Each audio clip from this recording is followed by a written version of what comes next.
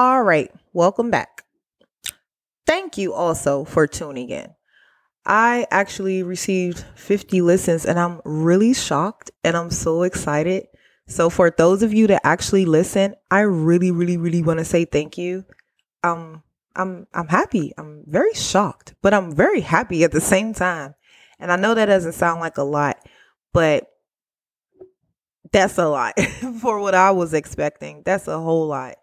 But I would really also love feedback. Like if there's anything that you think I could or should do better or any suggestions or something you think I could make into a topic, please shoot me a message or something on Facebook at Sandysodes, Twitter, Sandysodes, and Instagram.kizom, Sandysodes as well. But yeah, I'm mainly on Facebook and Instagram. Twitter. I've been on the fence about Twitter. I don't know how I feel about Twitter. It's like I like Twitter, but I don't really want to be on Twitter. But I like Twitter. It's weird. So honestly, you can reach out on Twitter, but I'll probably really only respond on Facebook or Instagram. Well, I can't. Okay, look, I'm just going on into a tangent right now. Anywho, I gave you the places, the handles you can tag me at. Or shoot, you can even email me at Sandysodes. What is it? Sandysodes@gmail.com. Yeah, that's it. Okay, yeah. So that'll work too. But okay, back on track. So last week I was talking about managers. This week, same thing, but I'm going to give it a little different vibe. It's going to be more like a story. So I have been a manager. I have been a supervisor. I've also not been any of those things as well. I don't have an issue with authority. Like a lot of people may have issues with authority. I don't have issues with authority, but I do have an issue with how you throw your authority around. Because I think a lot of managers, especially for older people who are like my parents' age, you are my parents' age. You are not my parent. I'm trying to tell you, you're not my parent. Don't talk to me that way. Don't speak to me that way. Because with maybe an older manager who thinks, oh man, I've been in the game. This how we did. This how I do. This how we was back in my day. This is not your day. Okay. It's not 19, whatever. It's 2023 real bad. Get over it. Don't talk to people like they're your children. Don't talk to people like this is back in your day. The day has changed and the times have changed. The same way y'all be so quick to tell us we need to get with the program or, get on track to whatever new policies and things like that may be at work. That's the same thing you all need to realize as well when you're talking to people. And this goes for managers who are also up against other managers at time. Story time begins now. Okay, so I'm going to just use me as an example. I'm a new manager, okay?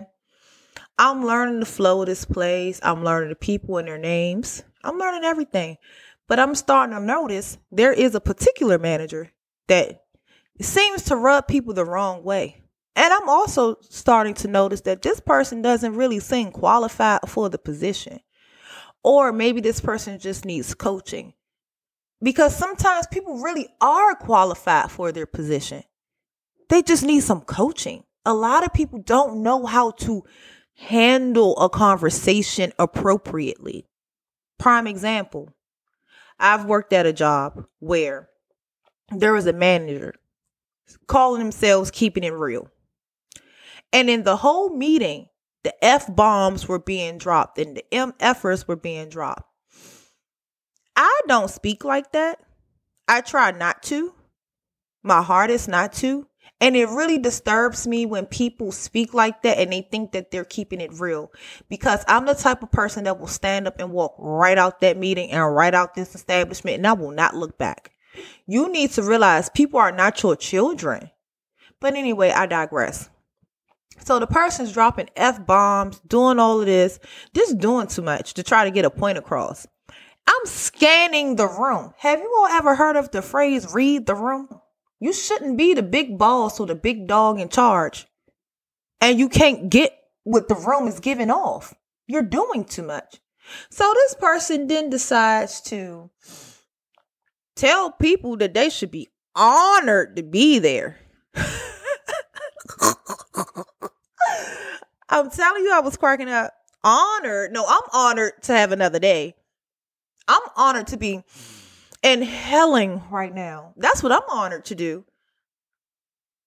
Don't tell people what they should and should not be grateful for because maybe something went wrong that you didn't like.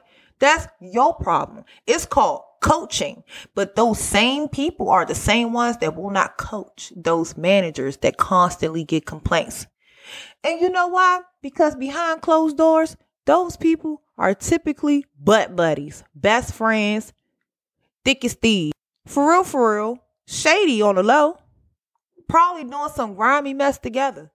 I worked at a place like that also a long time ago before. Nobody could understand why these managers were getting away with so much. Because come to find out, they was best friends and they was both stealing money together. They was doing a lot of stuff. But they gave off the impression that they didn't like each other. They would purposely go out of their way to talk about one another to the staff just for them to both get fired. And then when it all came to a head, we found out, man, they're both best friends.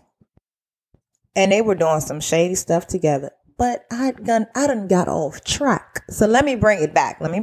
Stay focused.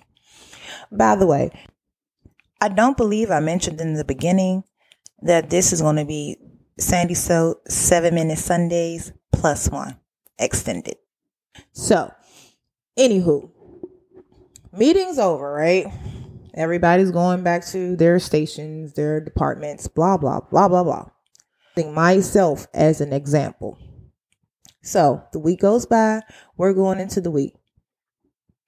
I over here, apparently I done did something wrong. Like I done made someone mad or some people upset. And I'm like, well, what did I do? I don't even know these folk. I don't even work with half these folk half the time. What did I do? In the words of Nene Leakes, see how I get thrown in it? I ain't even done nothing. I done got thrown in it. That's all that I heard in my head. I said, now, see how I done got thrown in it? But anyway, I find out there's a policy that's being enforced.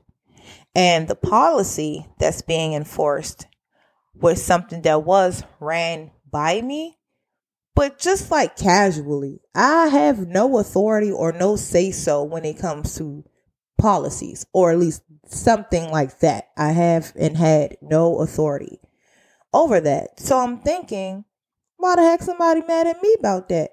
How do they even know I knew about that?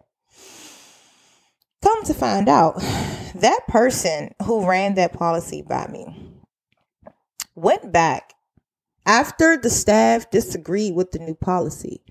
They doubled back and said, well, Sandy thought it was a great idea. No, I didn't. No, I did not. I said, I can see your vision with that. But I actually never said that I liked it. I said I can see and understand your vision with that.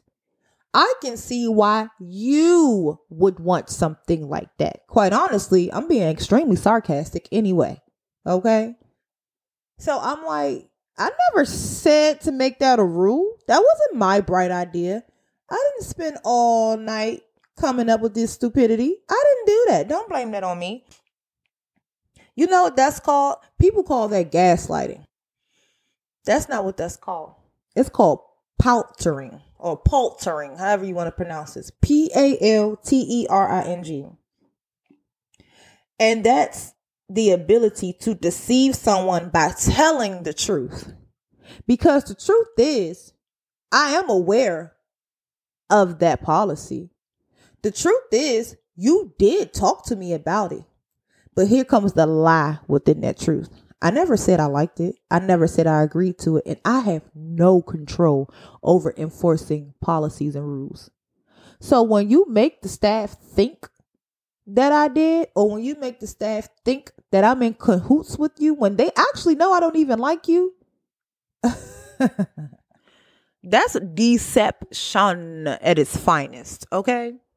Be bold and stand on what you said. Don't try to use one person you ran your idea by as a crutch, okay? Don't try to use the person that people typically like and get along with as your smoking gun. You know what I mean? And a lot of people who are extremely manipulative do that. So no, I don't call that gaslighting, because in a sense it's true. But can you understand how that it can shift a workplace dynamic, and how people like that really should not be in authoritative positions? I mean, that gets me every single time. You little snake. That's really called being a yellow belly coward, and you hide behind your title. You're just a snake. You get bigger and fatter. All you do is shed skin, but you're going to always be a snake. And that's really that on that. I truly don't understand it. I mean, and then these places struggle with getting people to work for them. They struggle. And for real, it doesn't even have to give struggle.